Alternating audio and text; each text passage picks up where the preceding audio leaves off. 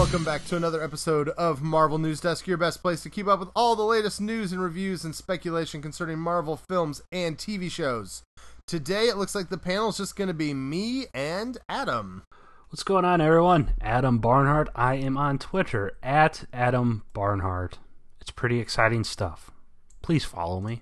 And I'm on Twitter as at Caleb A. Borchers. We want to encourage you guys to subscribe to us on YouTube. That's watch.marvelnewsdesk.com. We added a bunch of new subscribers with a contest for Deadpool, so that's been great, but please keep them coming. Also, you can check out the second podcast of the Marvel News Desk family. That's AP Marvel. This week's episode is all about the firing of James Gunn and also kind of the legacy and history of James Gunn and his other films. It's like a mega-sized 2-hour episode. I know that Chris worked really hard on preparing for it and recording it and editing it and all that kind of stuff. So you can check that out, and they will get very in-depth into Mr. Gunn. And speaking of which, Adam, let's just go ahead and start out with that news. It's been a big week since we talked last. The Guardians of the Galaxy cast, including all the main characters, Sean Gunn, Michael Rooker, they signed a letter in support of James Gunn sort of as a person, and several of them asked that he be reinstated in the tweet that went with that letter. Then we got some tweets a little later in the week that said Disney is going to meet with him, and it looked like he might be rehired. And then Variety came out and said, nope, it's not going to happen. We've talked to Disney insiders, and he is done for good. Also, Roca over at Collider has been suggesting that he has heard that there was some rifts going on between Disney and Gunn before this, that they were sort of some creative differences about where they were taking Volume 3, and so that this might have had a little more to it than just the tweets and all that kind of stuff. It's been a real roller coaster weekend, a week of information on all this stuff, Adam. I think we have felt that he's definitely coming back and definitely not at different points. Yeah. Where are you right now? This is bonkers, and it's not done. It's going to keep happening. There's going to be more reports surfacing. They're going to rehire him. No, they're not. So what boggles my mind is Variety's the one that controlled the news cycle this week with... I mean, they reported both sides. I mean, they said they buried the lead in that one article. It's the very last paragraph or whatever, and they said, oh, by the way, Disney might rehire Gunn. And then, less than 48 hours? They're like, nah, Disney's not rehiring Gunn. I don't know. We've heard nothing from it. Obviously, Gunn's been off social media. I read Vulture or Polygon or one of these sites had tweeted that James Gunn deleted Twitter, but his profile is still pulled up for me. It's kind of almost getting to the I don't want to I'll compare it to the Fox and Comcast deal. We went through that phase. Is it happening? Is it not happening? I want it to happen. It's bad for the whole entertainment industry. That sort of thing. That's kind of where we're at, except this is a little bit more solidified than that is. Chances are James Gunn won't be rehired. I would be, as much as I want James Gunn rehired, I'm this close to joining the whole, hey, let's change my Twitter profile name to something, James Gunn needs to be free. But, it would surprise me significantly if they rehired Gunn. The one thing I do want to hear is I want some sort of statement from Kevin Feige. He's been super, super quiet on this whole issue, and when there's no statements, consumers are allowed to really run amok in their thoughts. It eases people's minds when a figurehead comes out with a statement. Obviously, that's not going to calm all fears. Then conspiracies are going to pop up and that sort of stuff. But at least it provides some sort of peace of mind, whether it's a legitimate peace of mind, whether it's false hope, so on and so forth. But it's just bizarre. I mean, Kevin Feige has practically crafted the Marvel Cinematic Universe. It's essentially his baby. and he's been silent on that. And as an MCU fan, as an MCU devotee, as a member of the Church of Kevin Feige and the Latter-day Saints, it's just kind of unnerving that he hasn't said anything yet. Well, and you talk about minds running amok. I mean, let's throw out some of the narratives that immediately, I mean, we've talked about these are coming to our minds. Like, the one way to look at this is Feige is ticked off about it, and he doesn't like that he lost his director, and he doesn't want to make it without him, but he also realizes his bosses made this decision, and so right now he's like stewing and working behind the scenes and trying to get James back and all that kind of stuff. Another narrative would be that Alan Horn and Bob Iger are royally hacked off at Kevin Feige right now because it was Feige's job to vet James Gunn. And they're like, we trusted you to hire this director, and now we've got this crap storm on our hands that you didn't take care of. And, that's a possibility. I mean, maybe Feige and James Gunn were having creative differences, and maybe they were annoyed with one another, and maybe Feige's like, oh, this is a great opportunity now to bring somebody new in. Like, it's, it's just, we don't have any idea, and none of those were, like, informed opinions. I don't have any sources. Like, we don't know, but it seems odd that Kevin Feige is not, I don't know, he kind of goes into his shell and, like, hides when he doesn't have to go to a Comic-Con or, like, a release. And I'm sure he's busy with Captain Marvel and Avengers 4. But the other thing we talked about is this, they're going to be up against it. We did the research this week for Guardians of the Galaxy Volume 2. If the timetable for 3 is for it to come out in May of 2020, and if the timetable is the same as the timetable they used for Volume 2, then Gunn would have been going to Atlanta to start pre-production work in September. That's the kind of, last time it was September of 2 years before the film came out that he moved. I mean, that's not long. And so replacing him is something that they're going to have to get into. And it's weird because one of the reports said because they're not talking to other people, that suggests that they're going to take Gunn back. But then we heard like, no, they might just push it out. I don't know if they're going to push it out because I don't think they want to give up that sweet May 2020 release date. And they're got to have something else that's ready. I mean, maybe Black Widow fills that spot, but that seems like a big step down as far as clout. I mean, I don't know. It's like you said, we're filling in tons of stuff in our head because they're not talking about it. And apparently it's all been made worse because Bob Iger like went off to take a 2-week I sealed the Fox deal like honeymoon or something. Exactly. Like him and Rupert Murdoch are like feeding each other daiquiris somewhere or something. I don't know. It just, anyway.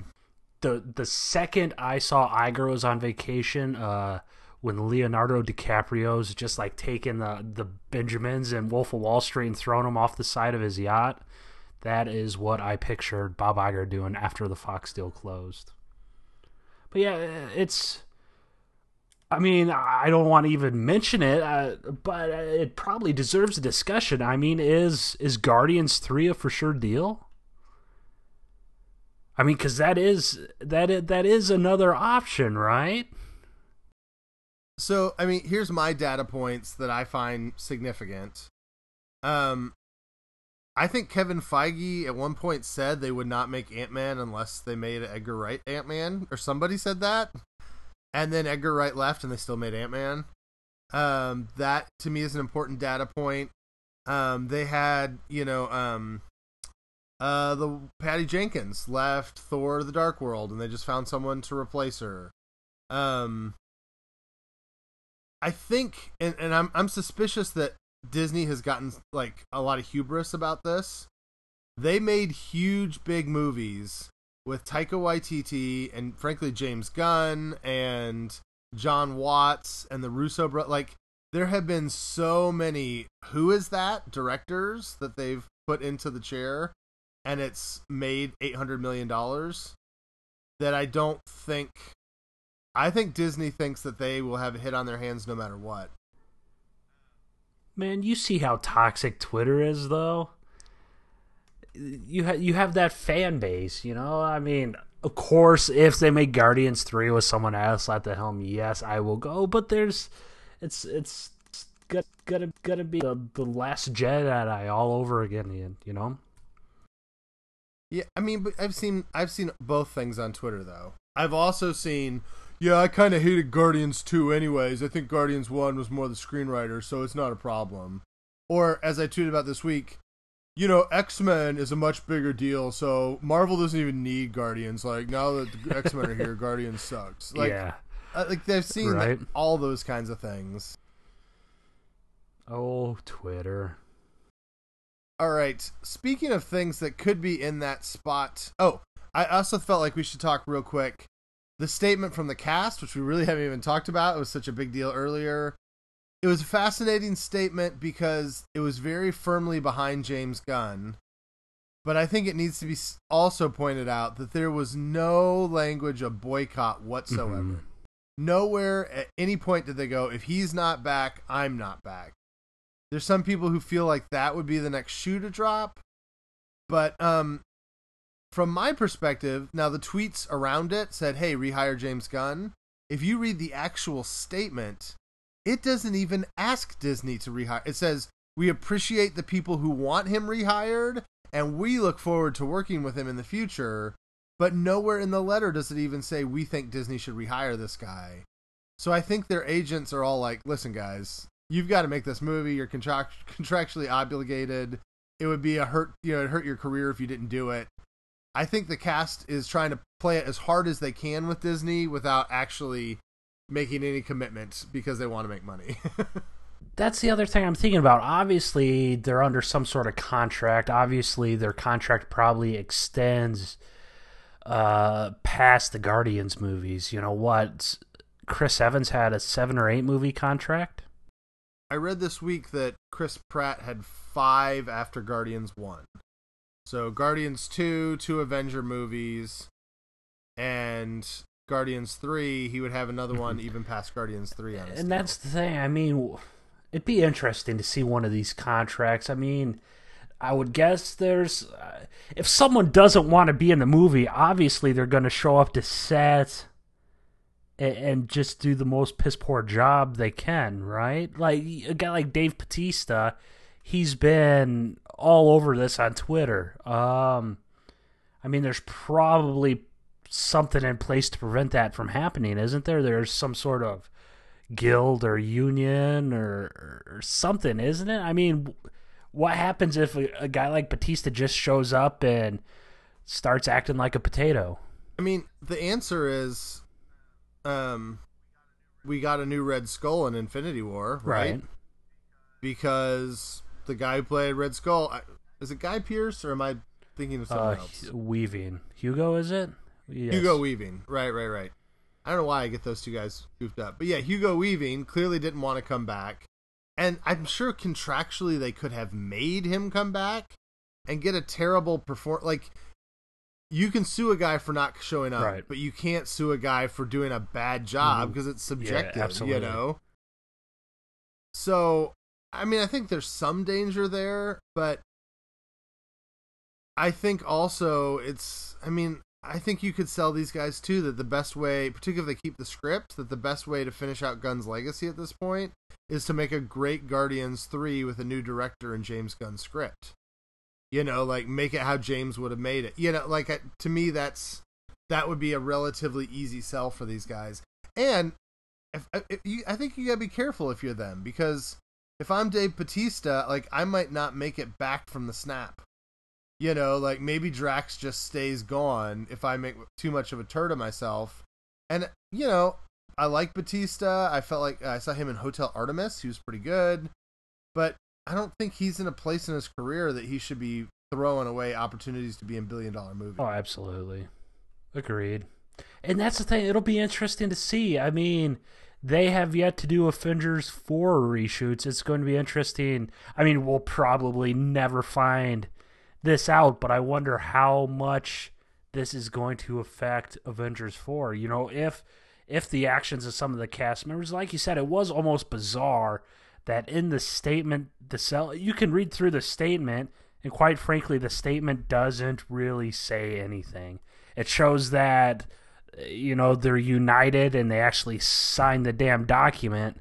But at the same time, it didn't say rehire Gunn. They're like, it's a short essay about how James Gunn is a good dude. But I mean, some people tweeted, and in the attached tweet, they said, rehire James Gunn. I think Zoe Saldana did it. I think Dave Bautista did it. But, I don't know. It will be interesting to see, or I should say, it would be interesting to find out, which we probably never will, if this affects Avengers 4. Because you look at a guy like Drax, I mean, his story arc's not really wrapped up per se, but then again, he's not really had a true story arc. Would you guys agree with me on that? I mean, certainly not like Rocket Raccoon or Gamora even, or Quill, He's just kind of there without any arc per se, Well, and the weird thing about Drax, Avengers Infinity War kind of makes him, for me, and well, I'm sure we have Drax fans that'll be ticked at us, but like, it makes him sort of superfluous to me. When you have a world where you have like Cull Obsidian and Hulk and Thanos and like all these like gigantic muscle monsters, what even is Drax's power? Like, he's strong, but he's not Hulk strong, like. If Drax has an arc, it's defeating Thanos to avenge his family. That's where it could end. Right, but I felt like that was even lame, because what was his arc in the first one? Defeating Ronan to avenge his family. So, like, I feel like if he defeats Thanos, he's like, now I must defeat Galactus, Thanos' dad. If he hadn't given birth to him, then he wouldn't have been existent. Right. And Drax is actually the bad guy in Eternals. It's all about Drax trying to hunt them down. Yeah. Drax is the villain of Eternals. That would be funny. So talking about movies that I think, now this is, let's talk about, we talked about what could be in that Guardian slot, and this maybe has an outside chance of happening this week. Scott Derrickson, the director of Doctor Strange, first of all, left Twitter, which has me in mourning. He was my favorite Twitter follow ever, and now he's gone. Twitter just became a darker place for me, and I didn't think that was possible. But then he went to Instagram, and he has a picture of Doctor Strange kind of praying, and kind of had like a little Bible quotation, and then it said, "See you in September." Let me pull up that quotation real quick. Do you remember? No, but I did see, I'll let you finish before you might bring up the comment, because he did comment in the picture, and I think that his comment is "I don't tease," was his comment later on in the picture after so many responses. Obviously, he tweets that, and people are like, "Oh, Doctor Strange 2 is going to be announced." But yeah, he went and commented back on the picture saying, "I don't tease." I thought that was peculiar. So yeah, it's Strange praying, and then it says, "Not my will, but thine be done." Obviously, a quote from Jesus in the Garden of Gethsemane. I mean, September was really weird, though. I mean, is it possible that they've always been trying to do Doctor Strange? We talked about maybe that November 2020 date. And with this Guardian stuff, Feige gave him a call and said, "Listen, we're moving it up.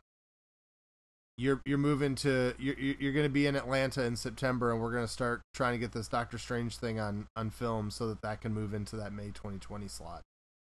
Is that a possibility based on what we're seeing here? I guess. I mean, wasn't Avengers 4 reshoot supposed to start in September as well? I thought they said this fall, and September seems very fall-y to me. Maybe that's just me. No, if the question is if September's in the fall, yes, I believe September. Okay. Well, is no, in the fall. Well, didn't Gunn have some sort of consulting consulting role on Avengers 4? That's what I was getting at. Yeah, Gunn was kind of. I think he's actually credited as an executive producer on Infinity War and Avengers 4. So maybe Derrickson could be teasing that. Maybe Derrickson's confirming he's directing Volume 3. Oh, that would be really, with the quote, it'd be like, I don't want, like, it's not my will. Like, I don't really want to do Guardians 3. I want to do Doctor Strange 2, but I'm willing to do whatever Disney needs to. Replacing God with Disney is a little disconcerting for me, but nonetheless. So if Disney is God, that means Kevin Feige is Jesus? Potentially. And in the past few weeks, James Gunn would be Judas? You're all on your own on this one, man. I don't know. However you want to put it down. Rhiannon, would you be excited to see Doctor Strange kind of move up in that slot and come here faster than we thought? I just worry when they start rushing things. I would worry about any of it if they are rushing the process. So, maybe maybe the Doctor Strange script is ready and it was just waiting until they, maybe waiting until next spring or something to get started. Or maybe, in which case that's fine. But if they're scrambling and trying to make things work, I would be concerned. I'm assuming that the Doctor Strange script has been being worked on for a little while. We've had several hints along the way that Derrickson's been working on this. So to me, if the script is done and they move it up, the only concern would be the visual effects. But I remember when Doctor Strange came out, he said that Doctor Strange has a whole lot less VFX work than Guardians movies do. So I would hope there'd be space and time to get it done.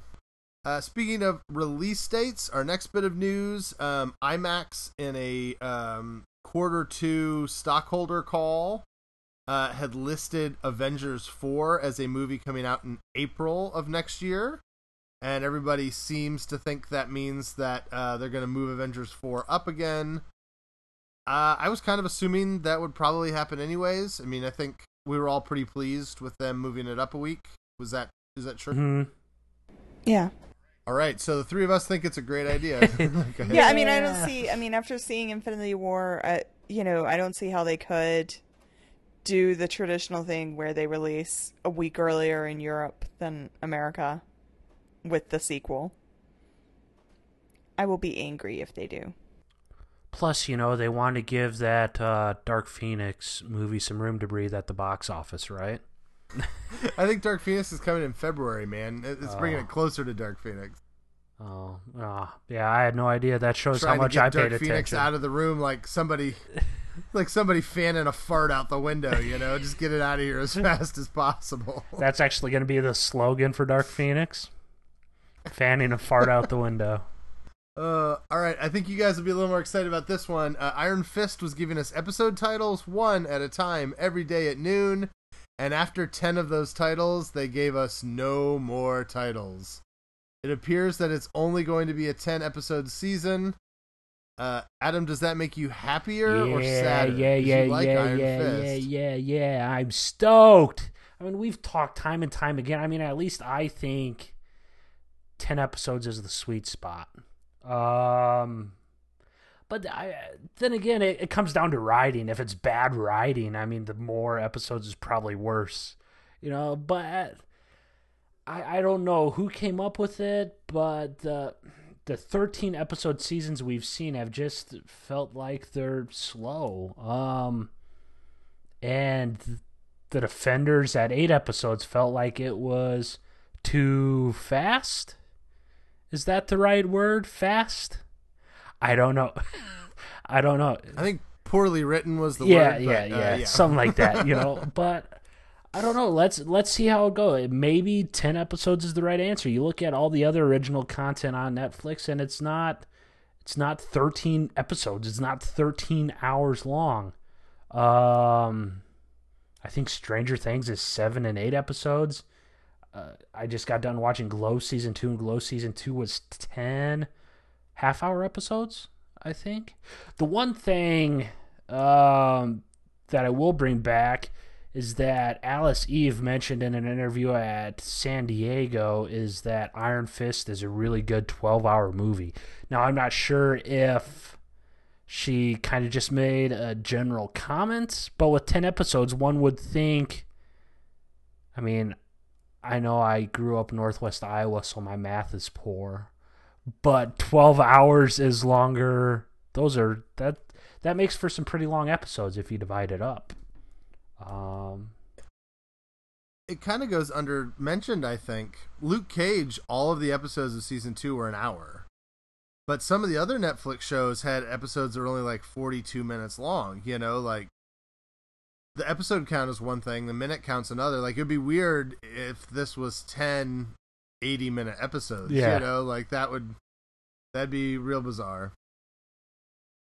Rhiannon, there's been a lot of like people getting into weird contests about who can figure out if it's 10 or 13 and people calling each other idiots for whether it was or not.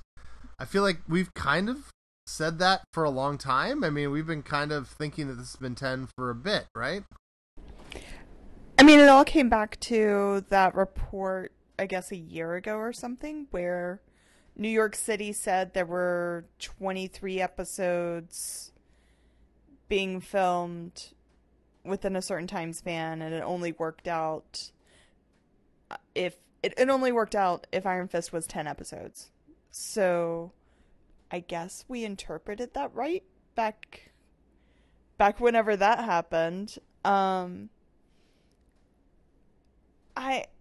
don't particularly, I mean, I've never been on the 10 episode bandwagon, so we'll see how it does. I mean, because they definitely proved with Defenders that they could put together a bad series in short episodes. They could put together a good series.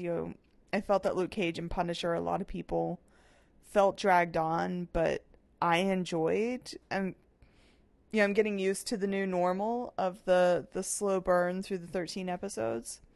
They seem to have found that pacing, so I think it'll depend a lot more on what Raven, the new showrunner, brings to the table than the number of episodes.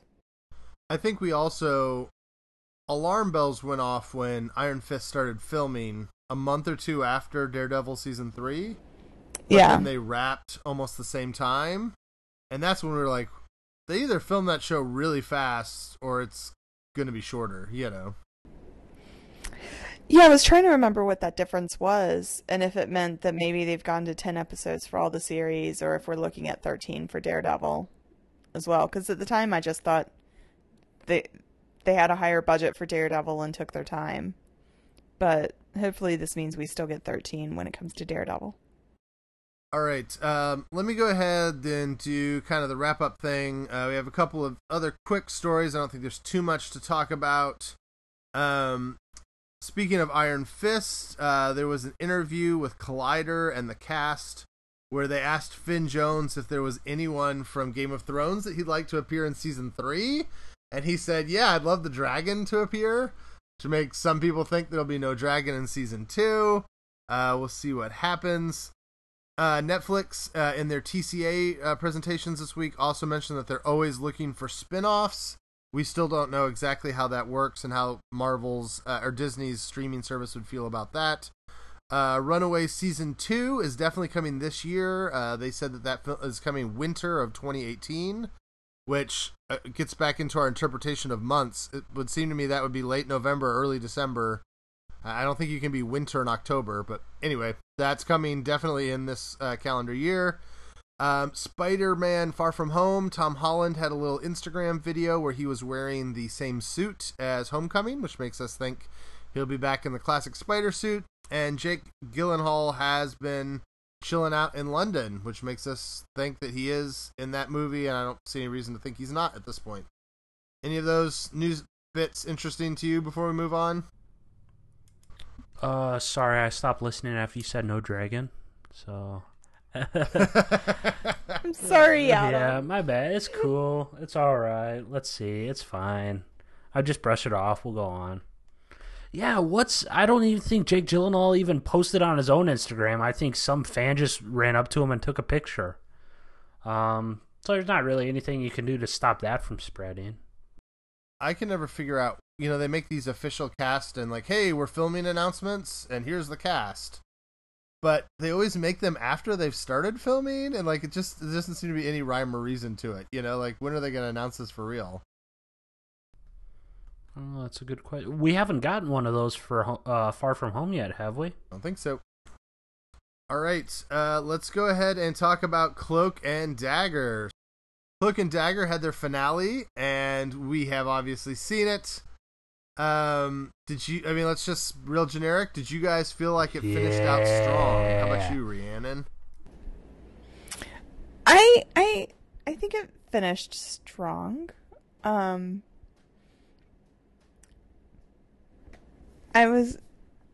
not sure. You guys talk first.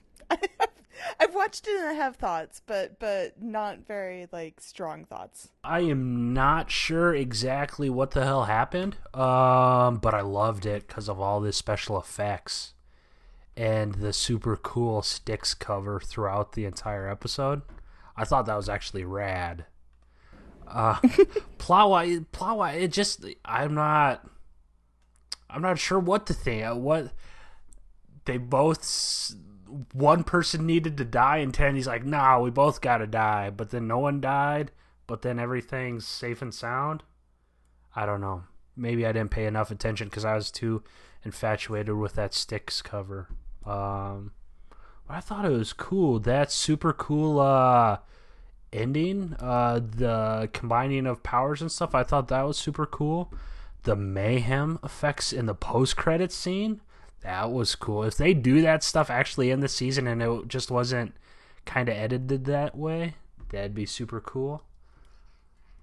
I lost my train of thought. Yeah, it was a real solid finale, though. This season of Cloak and Dagger completely shattered expectations. This is the most happy I think I've ever been with a Marvel TV show because I'm not sure if I had any expectations, but this show completely obliterated anything that I thought Cloak and Dagger was going to be. And for that, I applaud them. So I had a theory going the whole episode that was wrong, and it kind of distracted me, but I liked that I was thinking something else.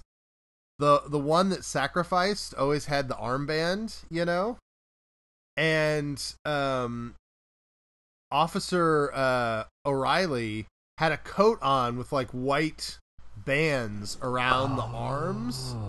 Mm-hmm. So I thought what they were going to do is that it was an elaborate misdirect. The divine pairing was always Tyrone and Detective O'Reilly.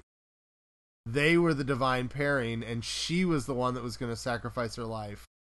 And the powers didn't matter. Like the idea that the divine pairing were the two with powers was just something we had put in our heads and they had put in their heads, but that we had misplayed it the whole time. And then that's not how it worked out. And I liked my version a little better, I think. But that does bring up a good point, though, because in the comic books, Detective O'Reilly died. And then when she was reanimated or revived, that is when she got her mayhem powers. So, I mean, that theory could come true next season, right? Does that make sense? I'm hoping we're done with divine pairing, but maybe Oh, not. no, it's going to drag on like the hand probably, man. It's all about it's the whole black and white and yin and yang stuff. It's the divine pairing. It's all about balance. That's what the MCU is about now. The balance. Well, but now they've paired. I mean,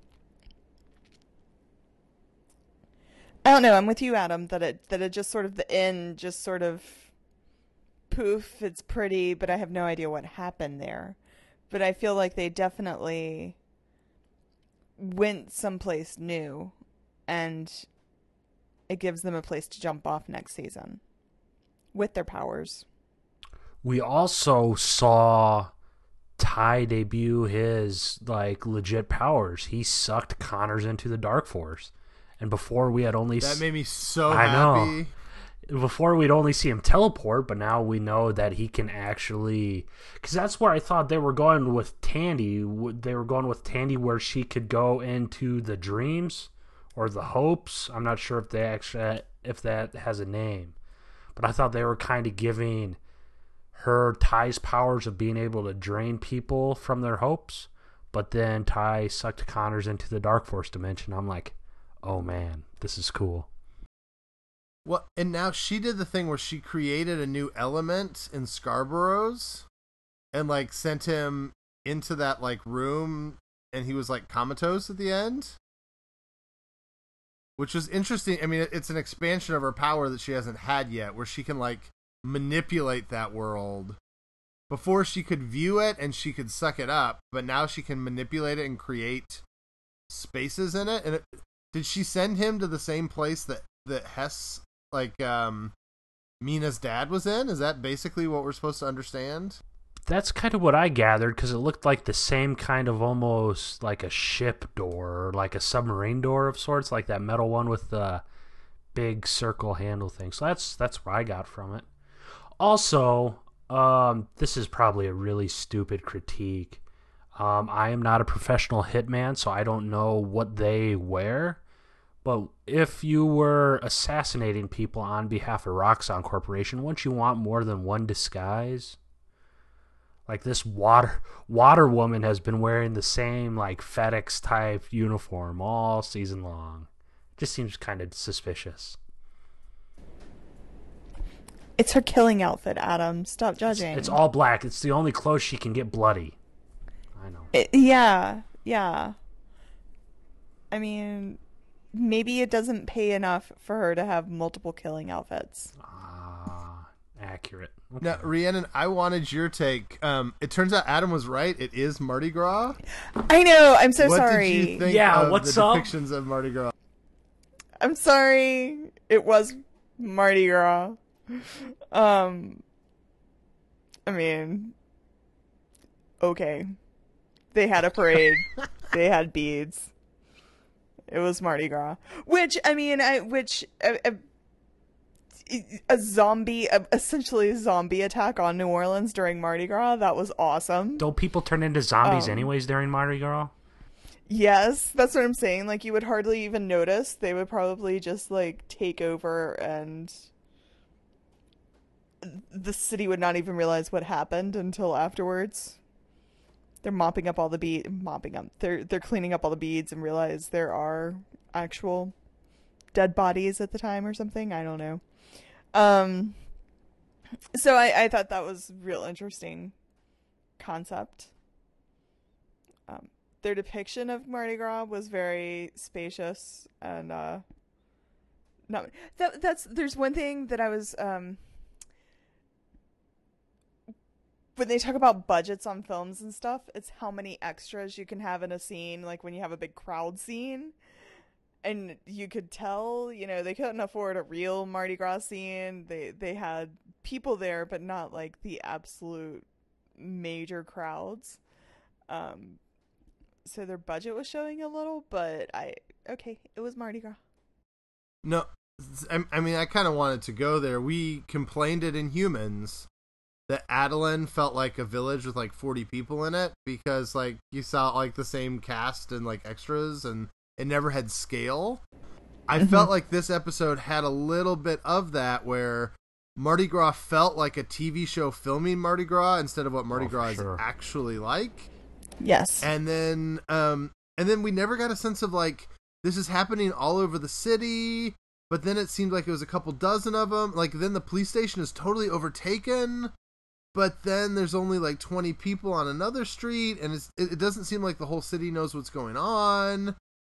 And then there was a really weird editing thing where like they were fighting the people in the alley, and O'Reilly like shot a few people from a sniper spot, but then she was seemingly all by herself with Connors, and the kids were nowhere nearby. Like, I just felt like it was kind of edited and cut together in sort of a haphazard way that confused me, I felt like, at a couple points. Yeah, and that's why I think I was saying like that I wasn't sure of my thoughts on the episode, because there were so many weird little things that just sort of didn't come together right. And also back to the Mardi Gras thing, Auntie was using the word Nolans the whole time when she described it, and I was like, ah! Just like doing all the things I said they never do. I know. Yeah, Adam, you mentioned the music. The Come Sail Away as the like beam was going up in the sky. Yeah. It was right up there with the Back in Black, or not Back in Black, the Fade to Black, Inhuman. Like, I thought that was a terrible choice. Like that? It was this huge, like, oh, man. dramatic I don't get it. Like, it didn't feel like it tonally fit to me. The song didn't have any meaning. It was just like, I just don't. And then why did they end up on the Superdome at the end? Because superpowers, man. Just because it's because an it was iconic cool. Location. I don't. And they're holding hands. They're totally a couple now. What's their ship name? Do they have like a relationship name? Cloak and Dagger? Oh. Okay. All right, that makes sense. My bad. Well, and it bothered me because the Superdome has the Mercedes symbol on top now, and they were not in the middle of the Mercedes symbol, were they? No, they were not. I just had to like double check that I remembered that correctly. No, you're right. Also, I did notice that they apparently reached their counter this week. Because, like, Tandy went to go say it, but she's like, or she said shiz or something like that. She stopped at the SH. I'm like, they must have reached the limit. The only other thing that I was going to say, I mean, as we're kind of wrapping up this season, I feel like the side characters never totally... I liked a lot of things they did with with Tyrone's parents and with Father Delgado, and less so with Mayhem, but she was fine. It did feel very uneven, though. It felt like characters would disappear for 5 or 6 episodes at a time. Delgado doesn't effectively appear in this episode. I feel like his parents didn't totally get a great finish. I feel like her mom really kind of came in and, like, I don't know. There's kind of an unevenness. If they could redistribute things so that all the characters' stories came to a head together instead of one at a time, I would have enjoyed it, I think, a little more. Yeah, I'll agree with that. I mean, the scenes Father Delgado was in, I really enjoyed, especially last week. I thought that actor nailed it. I'm not sure I really understood anything Auntie Chantel had to do with anything. I mean, she's kind of like the voodoo person and explain the divine pairing, but I'm not sure. They really didn't get into the divine pairing that much, save for this episode. You know, I mean, this episode included the line that we saw in the initial trailer, one of you has to die. You know, and that was what Evita said that with like 10 minutes left. So I'll agree with that assessment. And then that wasn't true. Yeah. Like, that's the weird thing, right? Like, that wasn't how it had to go. Yeah, and that's what was most disappointing for me. I thought Aubrey Joseph killed it this week, though. His scene in the evidence locker, I thought that little police monologue was some of the best stuff this season. Let me ask this as we wrap up. I mean, I think we all three really enjoyed this. I think we were surprised, I think all of us, how much we enjoyed it. Mm-hmm. Where do you want to see it go next? I mean, how do they build on this for season 2 to make it even better? I mean, obviously, it'll be super interesting to see what they're going to do with Mayhem. Yeah, I would guess they're not going to make her any sort of villain. It'll be interesting to see what they do. I mean, is Connor's done, or are they actually go? If they go and, you know, actually do some Dark Force dimension stuff, that could be pretty cool and trippy. But, you know, that's not something I'm sure that they can do on the show. Not sure where it goes. I said this on Twitter, and I believe it. I think this is one of the strongest first seasons Marvel TV has done, you know, save for maybe Daredevil. I certainly liked it better than S.H.I.E.L.D. Season 1, and Iron Fist Season 1, and Inhuman Season 1. You know, I thought it was I think it's better than Runaways Season 1, too. Oh, absolutely. And I liked that a lot. Yeah. Yeah. So it was super strong. It was consistent. Um, I think my biggest gripe would just be kind of the editing. Especially early on, the editing made it so. I'm gonna say this wrong. Made it so you had to watch more than one episode, but it just they edited almost in an unnecessary way that they could have just edited it differently for that stuff to be resolved in one episode. Does that make sense, or am I over thinking it? The editing was just off, and that's my biggest gripe with the season, I guess. I think season 1 was a creation story, and they'll have to establish a new normal in season 2. Either, do Ty and Tandy try to go back to just staying with their parents? Is everything going to be back to normal and they try to find that? Or, are we going to have to watch them go through the same stuff, determine why they need to be together again or something? Or are they going to be running off as the divine pairing, or anything like that? So I think there's a lot of places they can go in season 2, and I think it'll be interesting if they can keep up the high quality. The super interesting thing is Ty's still a fugitive. So that with the increased, this week Freeform's really, really, really been pushing this runaway stuff. I don't know, crossover maybe. Yeah, I think that would be fun long term. I'm guessing we'll need one more cycle of that. Like, I'm guessing that if that happens, it happens at the end of Cloak and Dagger 2 and Runaways 3, because I don't think Runaways would be able to account for it yet, but I think it'd be cool. I would like to see him move on to a little more supernatural stuff. You talked about Dark Force. They managed to keep it the G word, right? It was kind of grounded because the villains were sort of like this corporation, and Ty's villain was like racism and police brutality. I'd kind of like him to wrap that up. It seems like Roxxon's game did get wrapped up a bit there at the end of the season. I don't kind of want them to retread that. I'd love to see them almost go a little more. And we saw in this the beginnings of, I don't want to call it horror, but like they had kind of the zombie people, and then they had that like weird fear monster thing that we've talked about in one of those visions. Mayhem now is sort of the supernatural villain. I think that would be really cool. And I think season 2 also is about the two of them falling in love. Like, people always talked about this as the Romeo and Juliet of the MCU, and it never went really to that explicitly romance place, which I thought was interesting.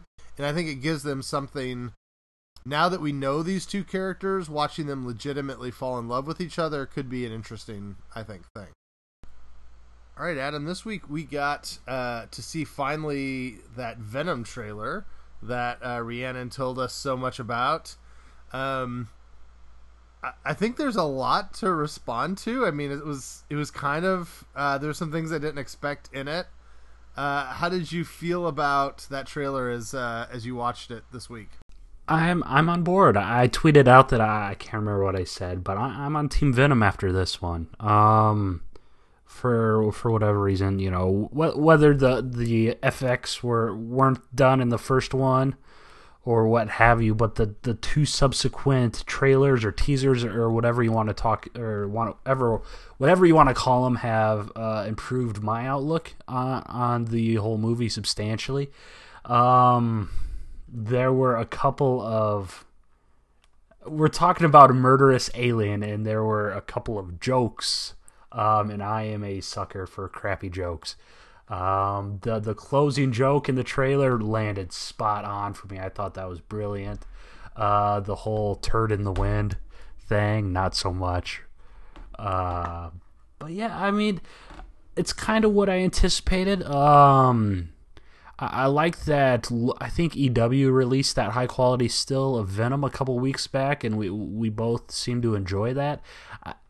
That looks kind of off in the trailer. Obviously, the symbiote doesn't have the spider logo which is a bit disappointing. But we knew that from the San Diego footage. But overall, I mean, I really enjoyed it. I mean, we saw Riot, and there appears to be at least the third symbiote in the jar. It was kind of a brownish or tannish, beigeish color, and Riot is silverish.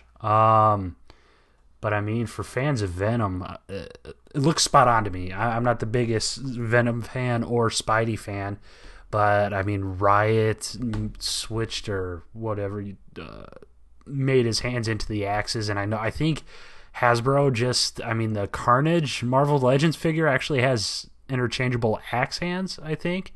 So that must be something the symbiotes do in the comics. Well, I mean, if I shouldn't be saying it looks great to Venom fans because I am not a Venom fan, but I was a fan of what I saw in the trailer. Yeah, I was. I mean, just a nitpick. I didn't love that Riot's color scheme looked so close to Venom's, like in that cool like money shot of them fighting. Yeah, you can't really tell who's who and what's what. But it did look like. I mean, you mentioned a couple symbiotes.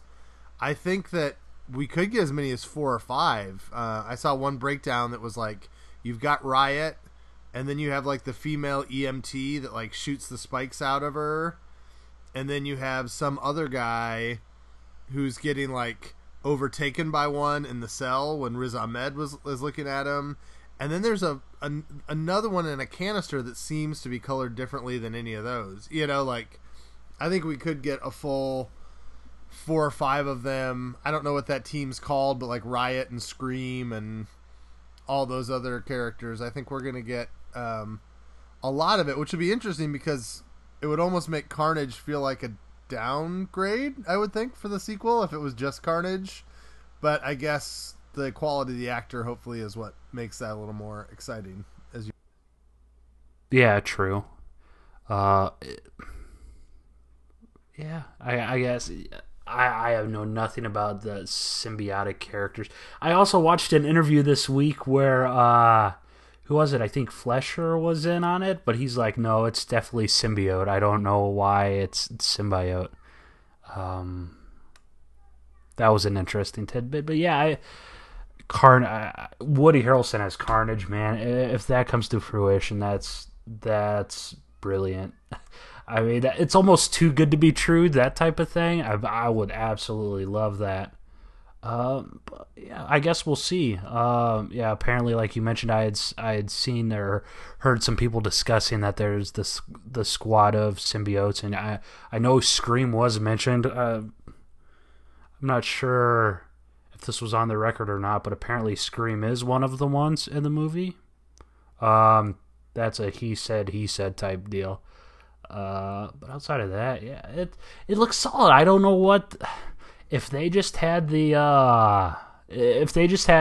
trailers number 2 and 3 without giving us that first one. I might be like 100% on board with this movie, but just that first one, and it's and then Hardy's doing his American accent, and that still doesn't work for me. No, the first like opening 10 seconds of it, I was like, this sounds like Rocky Balboa got crazy drunk and then went through about 40 rounds of a fight and is totally concussed and drunk simultaneously.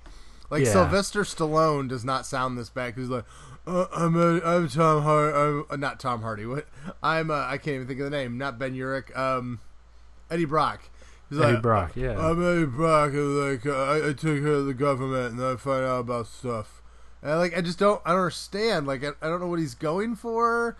It undercuts the seriousness of like this is an investigative reporter that's really sharp and intelligent, and like I don't know. It's weird. I like the Venom voice better though. Like I actually kind of don't mind the way that they modulated and made him sound different for Venom. So.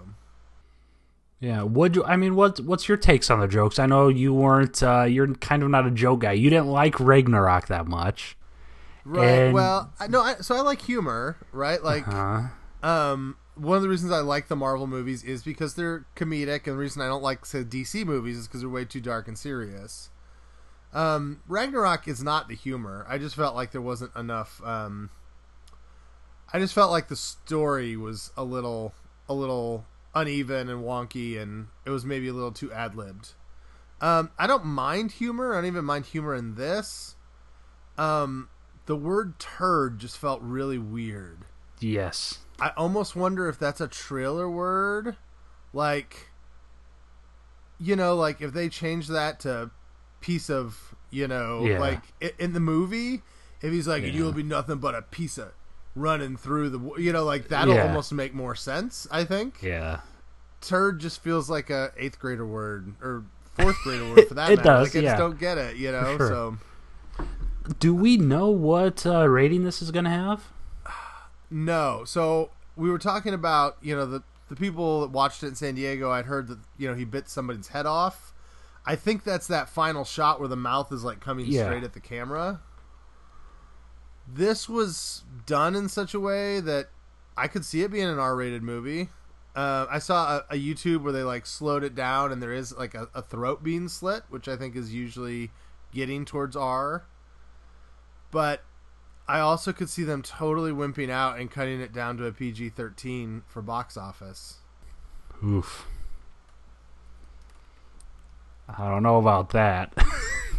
I mean, it all depends on... it depends on how important this thing is to Sony. Like, we've heard a lot of... we're going to talk about this in our main conversation. Like, a lot of these movies are dependent on the success of this. A PG-13 over an R probably squeezes them out another $50-100 million domestically, I think. Mm-hmm. Because there's just a lot of parents that aren't taking their kid to an R-rated movie. I don't know. There's people taking toddlers to Deadpool, so maybe people don't care about that. Yeah.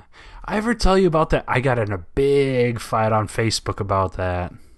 I ever tell you about that? Yeah, no. I'm not even sure if we were friends then. The Deadpool 1. But, that's the thing.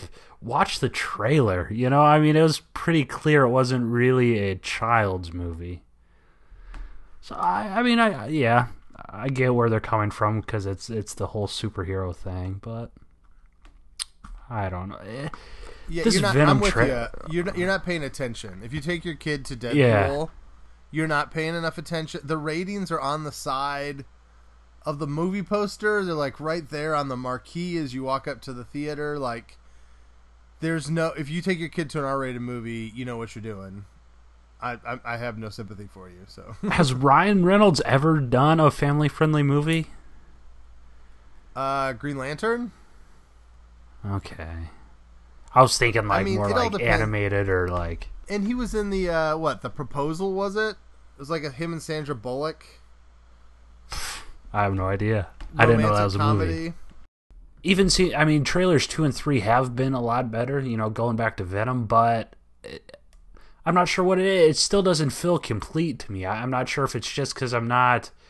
Venom's up there with Spidey and Wolverine as one of the most sellable comics, comic characters, especially now the new Venom run by Donny Cates. I think number 1's like on its 5th or 6th printing, which is practically unheard of. They do things like Venomverse, and they do all sorts of Venomized variants in comics and stuff. But I don't know what it is. I'm not sure if I'm already jaded because Venom's just so saturated in the...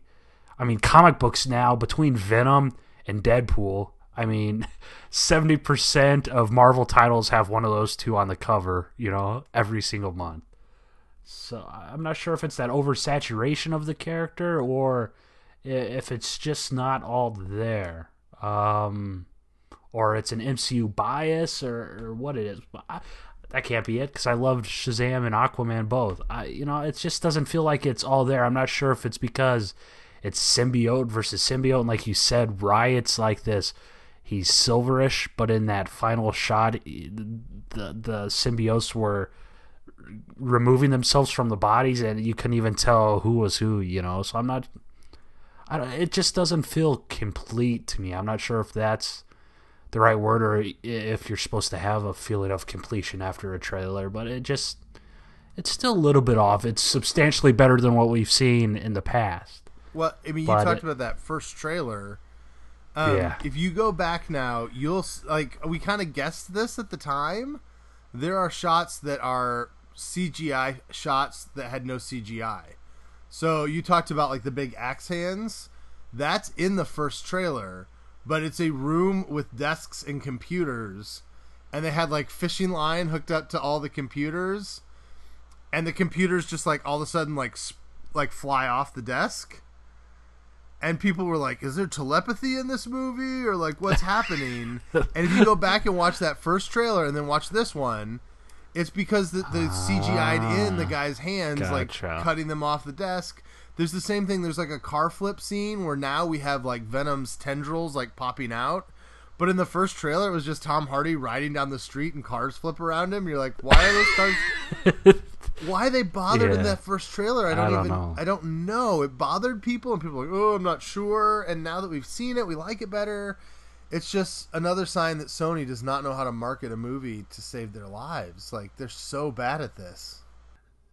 Yeah, I mean, to me, it almost seems as if they saw...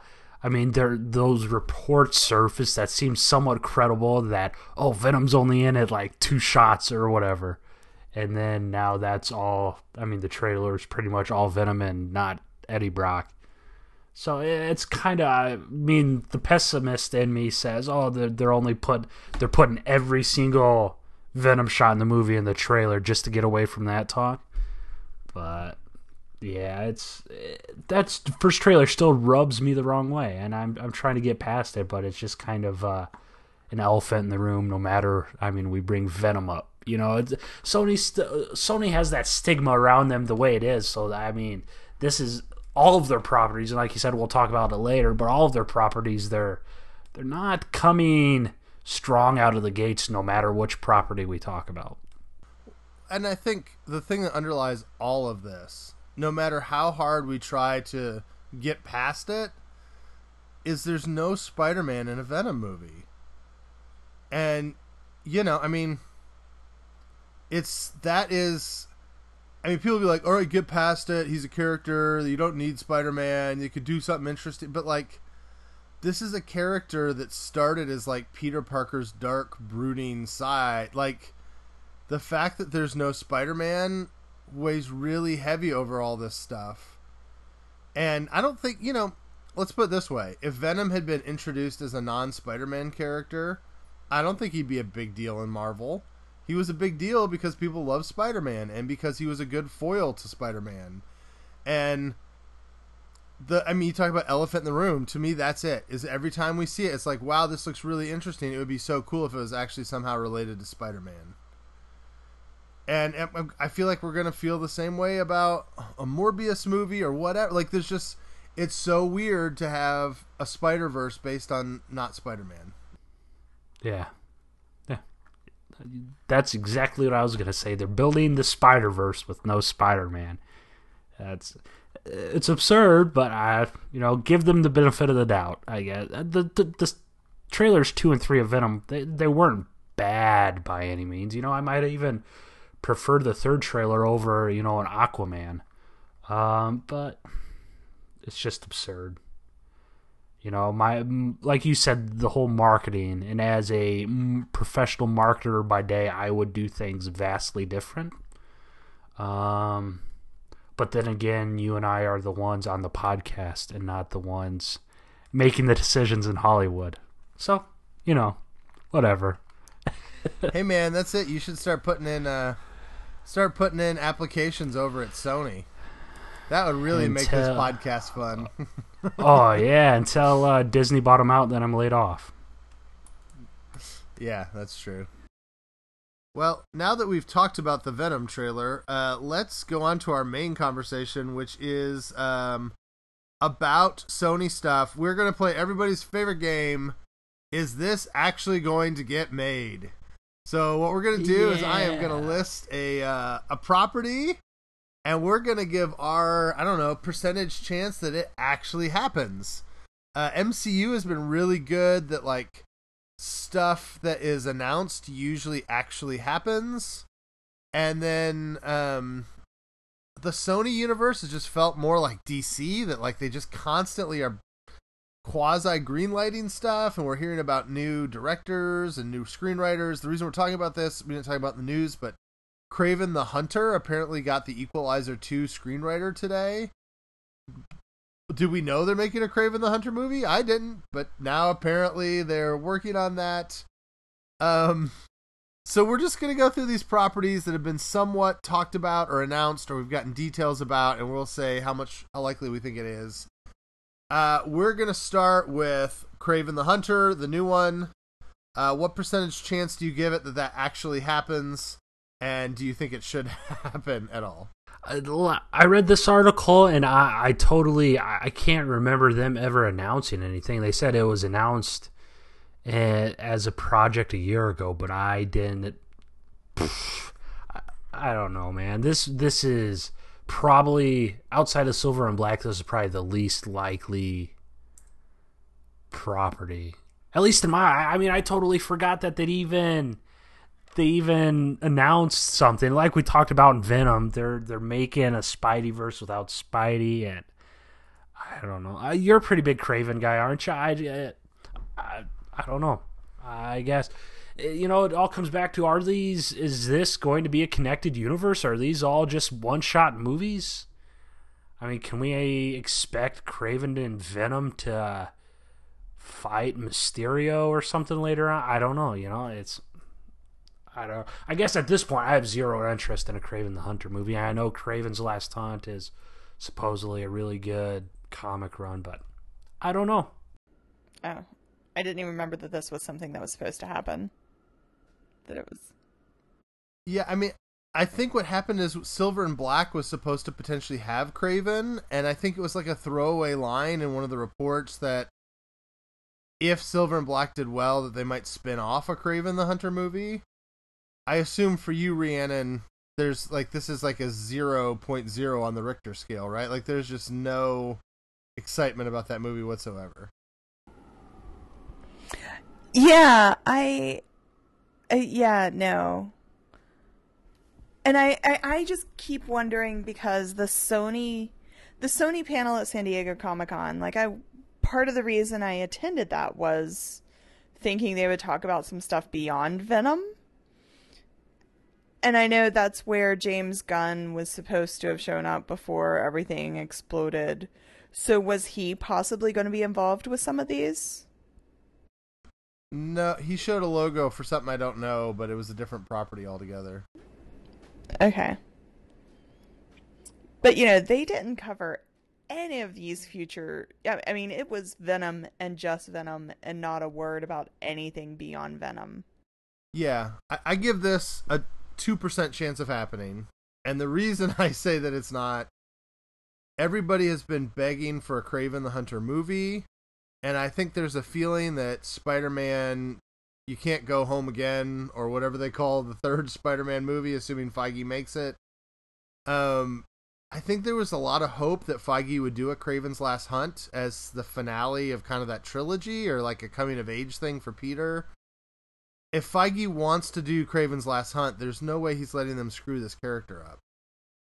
And so when I see news like this, it suggests to me that the difference between Sony and Marvel Studios is Marvel Studios will hire a guy and say, hey, write us a script on this, we're interested in it. And then nobody will leak it because they know they're not allowed to. At Sony, they tell the interns and they immediately call up Collider and go, hey guys, guess what? It just seems like this is just sharing way too much information, because I don't think Sony is serious about making this movie. The other thing I find bizarre about this is we were supposed to have a Sinister Six movie. Part of this is deja vu, because we were already supposed to get all these villain movies last time they did a Spider thing. And I keep hearing, well, if Venom does well, they're going to move these forward. How well does Venom have to do? I mean, Amazing Spider-Man 2 made $500 or $600 million. I don't think Venom is going to make more money than that. How successful does Venom have to be for them to feel comfortable making this stuff? Seems to be the question that I have about it all. Absolutely. Yeah, I saw Fleischer. Is that how you say his name? Ruben Fleischer? I think it's Fleischer. Ruben Fleischer said, we have a plan for an extended universe, but let's see how well Venom does. Which is kind of like, okay, so At least we're getting Venom, and that's probably it. All right. I don't think we're big on Kraven. Let's go to, I think, a more likely one. What percentage chance do you give it that Morbius actually hits theaters? I think this is happening. I really think this is happening. I think Jared Leto could do a very good Morbius. Percentage-wise, 90%. I'll give it 90. I don't see at this point why they won. I mean, they announced their lead character. They have casting breakdowns have surfaced via that hashtag show, I believe. So I don't see why it wouldn't happen. I mean, we haven't did we get casting breakdowns for Silver and Black? I think so. I think we did. I don't Wait. Recall. Maybe. Oh, so maybe that doesn't amount to much, I guess. But yeah, I think we got like plot details or something like that. But yeah, I would say Morbius is probably happening, and Jared Leto could, give him crap for the Joker. I forgot the Joker's name. Yikes! But yeah, give him crap for that. But I mean, he's not a bad actor. Did he win an Oscar? Yeah, he's an Oscar winner, isn't he? Dallas Buyers Club. I mean, something. Yeah, that's what I thought. I mean, outside the Oscar-winning Suicide Squad. Yeah, I think his prestige actually makes me think it's going to happen as well, because that seems to be what they're going for at Sony, to get actors like Tom Hardy, Jared Leto, and put them in these roles. So, I'd put it at 80% because I think they're pretty far along on it, and to me, it tonally makes sense. Morbius and Venom kind of fit in the same world of kind of a dangerous world of like predatory super monsters, you know. And so I think it will probably come about. I agree with you guys that it's likely to happen. All right. This is one we always forget about. Night Watch. They gave us a director. They put Spike Lee on this. There was a lot of news, and then there has been nothing since. How likely do you think this one is to coming to fruition? Not likely at all. I would say 0%. I mean, who wants a Night Watch movie? I hate to be that guy, but Night Watch? Come on. Probably as many people as want a Darkhawk movie. Darkhawk's kind of a cult favorite on Tumblr, man. Watch it. Okay, let's calm down a little bit. My blood's already boiling a little bit. That'll be the title. Darkhawk. I'm real big on Tumblr. Could be. But yeah, I mean, Night Watch, they announced Spike Lee, but Spike Lee's got a really big hit on his hands, so I guess we'll see about, I think, Black Klansman comes out very soon. So, of course, you can juggle multiple projects, but I mean, Spike Lee's a huge name the way it is. Why? Night Watch? I don't know. I think the other challenge with Night Watch, I don't know if this is fair, I think people will confuse it with Spawn.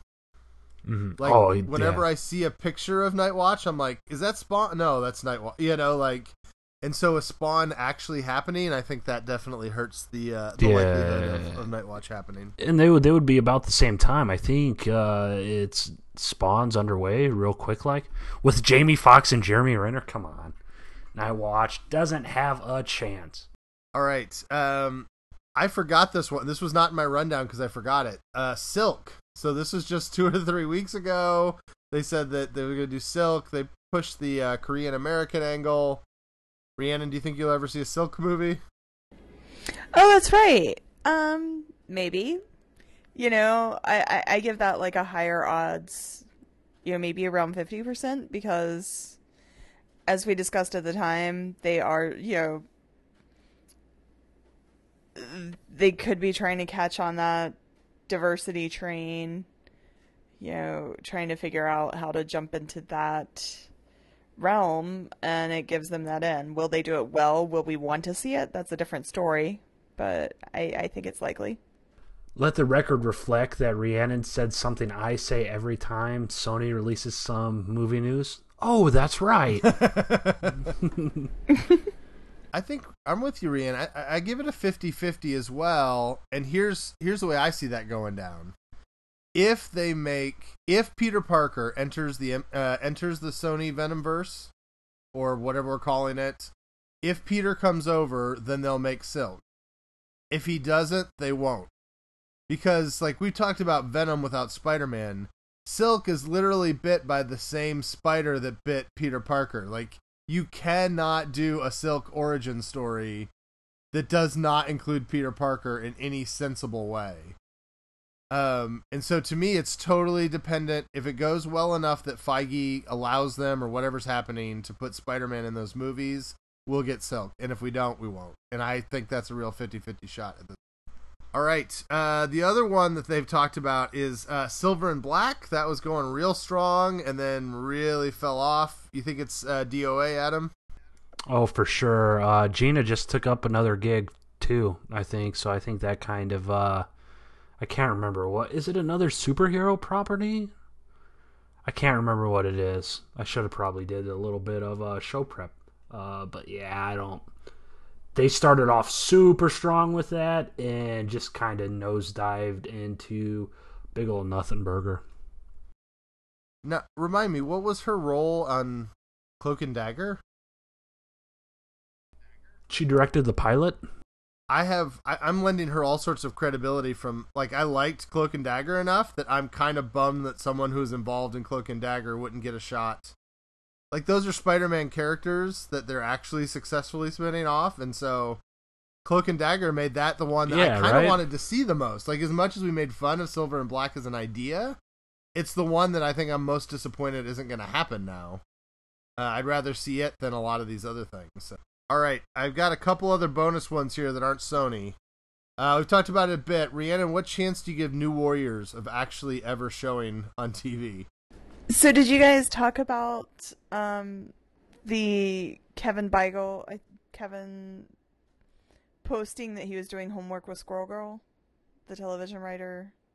No, we didn't. We didn't talk about that. Yeah, I mean, I didn't post it in news. It was just kind of... But there was one television writer that put a picture up of some Squirrel Girl comics and said he was doing homework. So there's something happening with Squirrel Girl of some variety. I mean, whether it's moving on with New Warriors or a different Squirrel Girl project. So with that in mind, I'm giving a high odds of something related hitting television. Yep. I was going to say 100%. Saw something related. I mean, he tweeted a while back. He's the showrunner. He tweeted that he was working on season 2 before he deleted it. So it's just bizarre. It is super bizarre.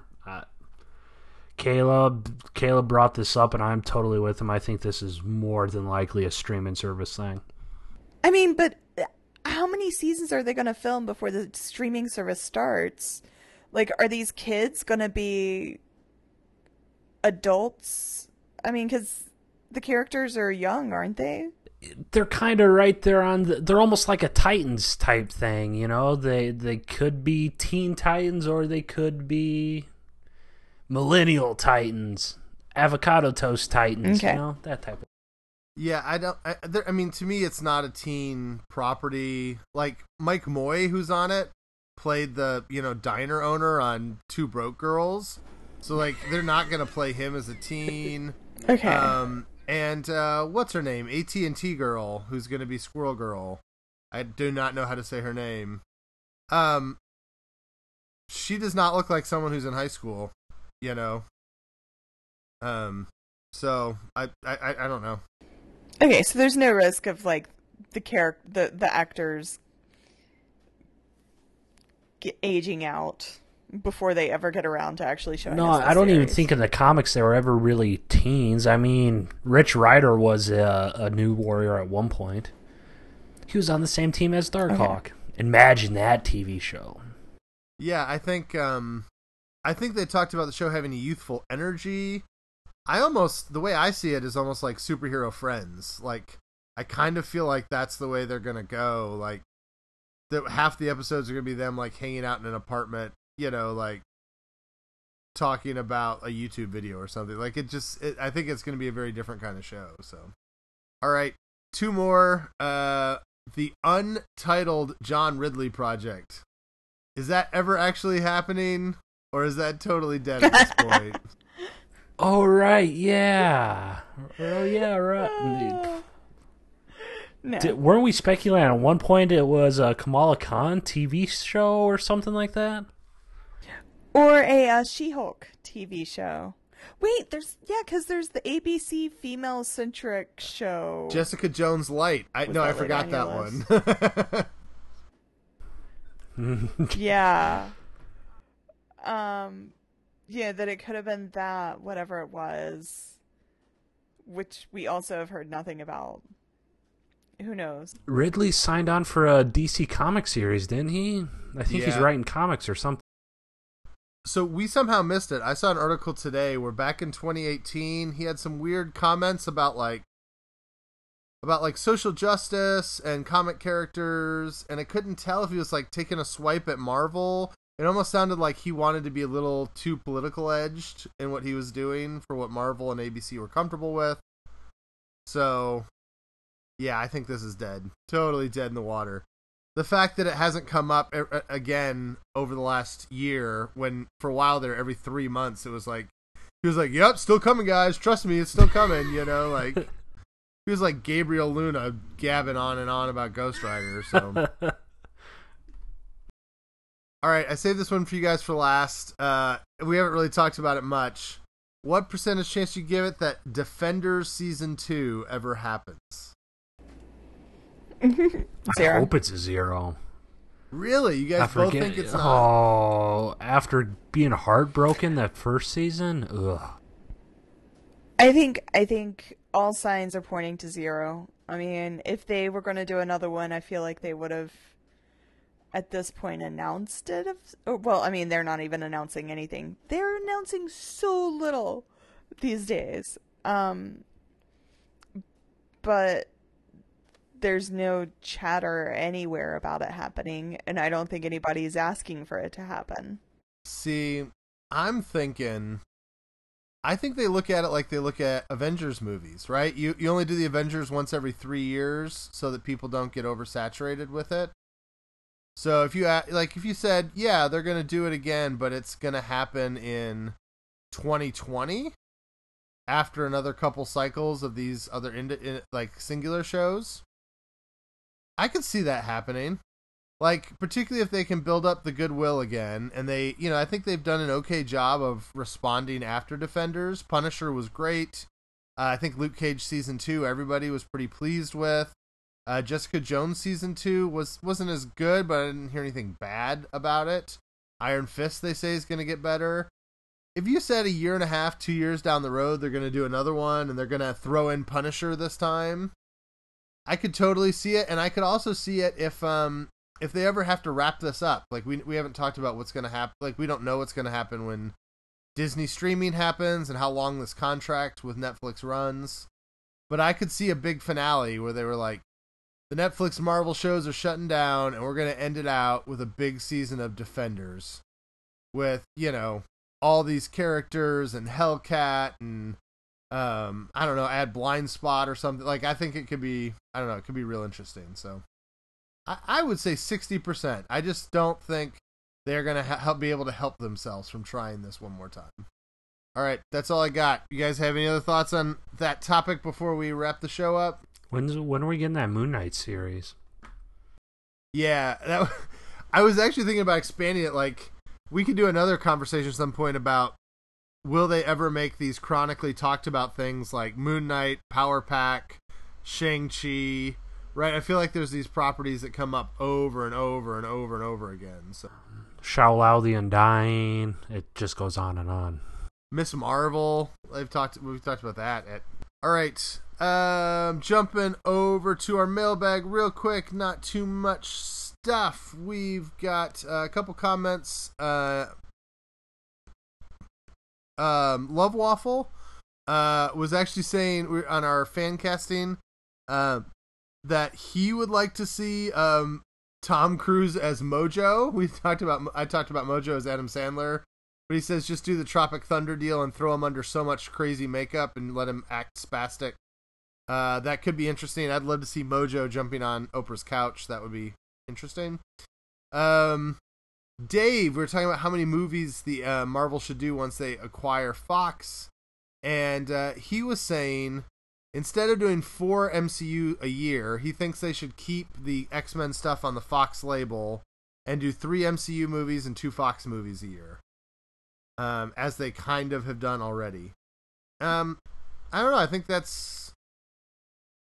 I don't think once they get the X-Men, they're going to want to do an X-Men movie with the Fox marquee at the front. I think they're going to want that Marvel page flipping, stuff. I think they're going to want to fold it in more than that, but we'll see. Do you guys have anything else before we wrap up this episode? Why would they want to keep those separate? I don't know. I guess I just don't understand that. You spend so much money, let's just leave them separate. Maybe I'm not understanding the comment correctly. I think for him it was more like the cruise and the labeling and the branding. But I think if Marvel's going to be making it, I think Marvel wants to put their stuff on it, Also, I keep forgetting to say, we get excited about the Fox deal on this show because we're excited about X-Men. We do know that lots and lots of people are going to lose their jobs now that Fox and Disney are joining together, and losing your job really stinks. And so we don't want to be so obtuse to the needs of real people that we don't at least mention once on the show that stinks. And there's going to be lots of good people and secretaries and tech guys and, payroll accountants and stuff like that. They're going to lose their jobs, and that sucks. So it'd be insensitive to say thoughts and prayers to Simon Kinberg? No, Simon can go. I'm sure okay. Simon will land on his feet. Isn't he already co-producing some of the Star Wars Disney streaming stuff, I think? Really? Maybe I won't watch those. Yeah, he's a producer on Clone Wars for sure, so he's going to have that money coming in soon from the relaunch of Clone Wars.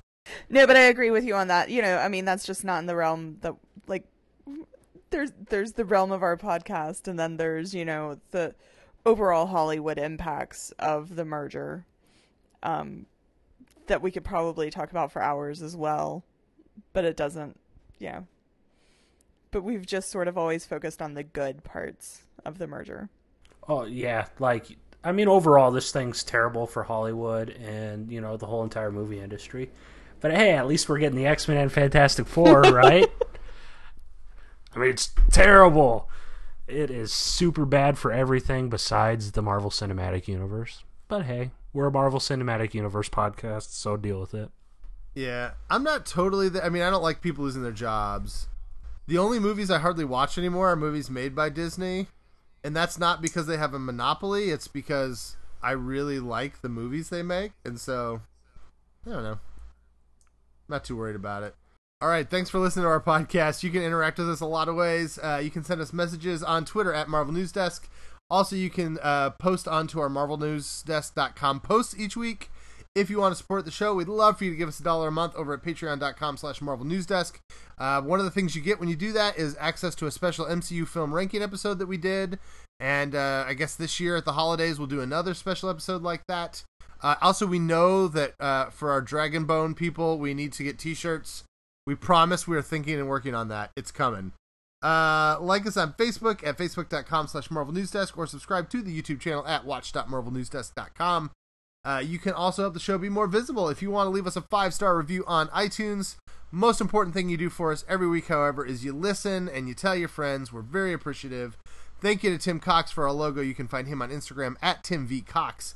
And thanks to Alvin, who gave us our great theme music. You can find him on a variety of social media platforms at The Skull School.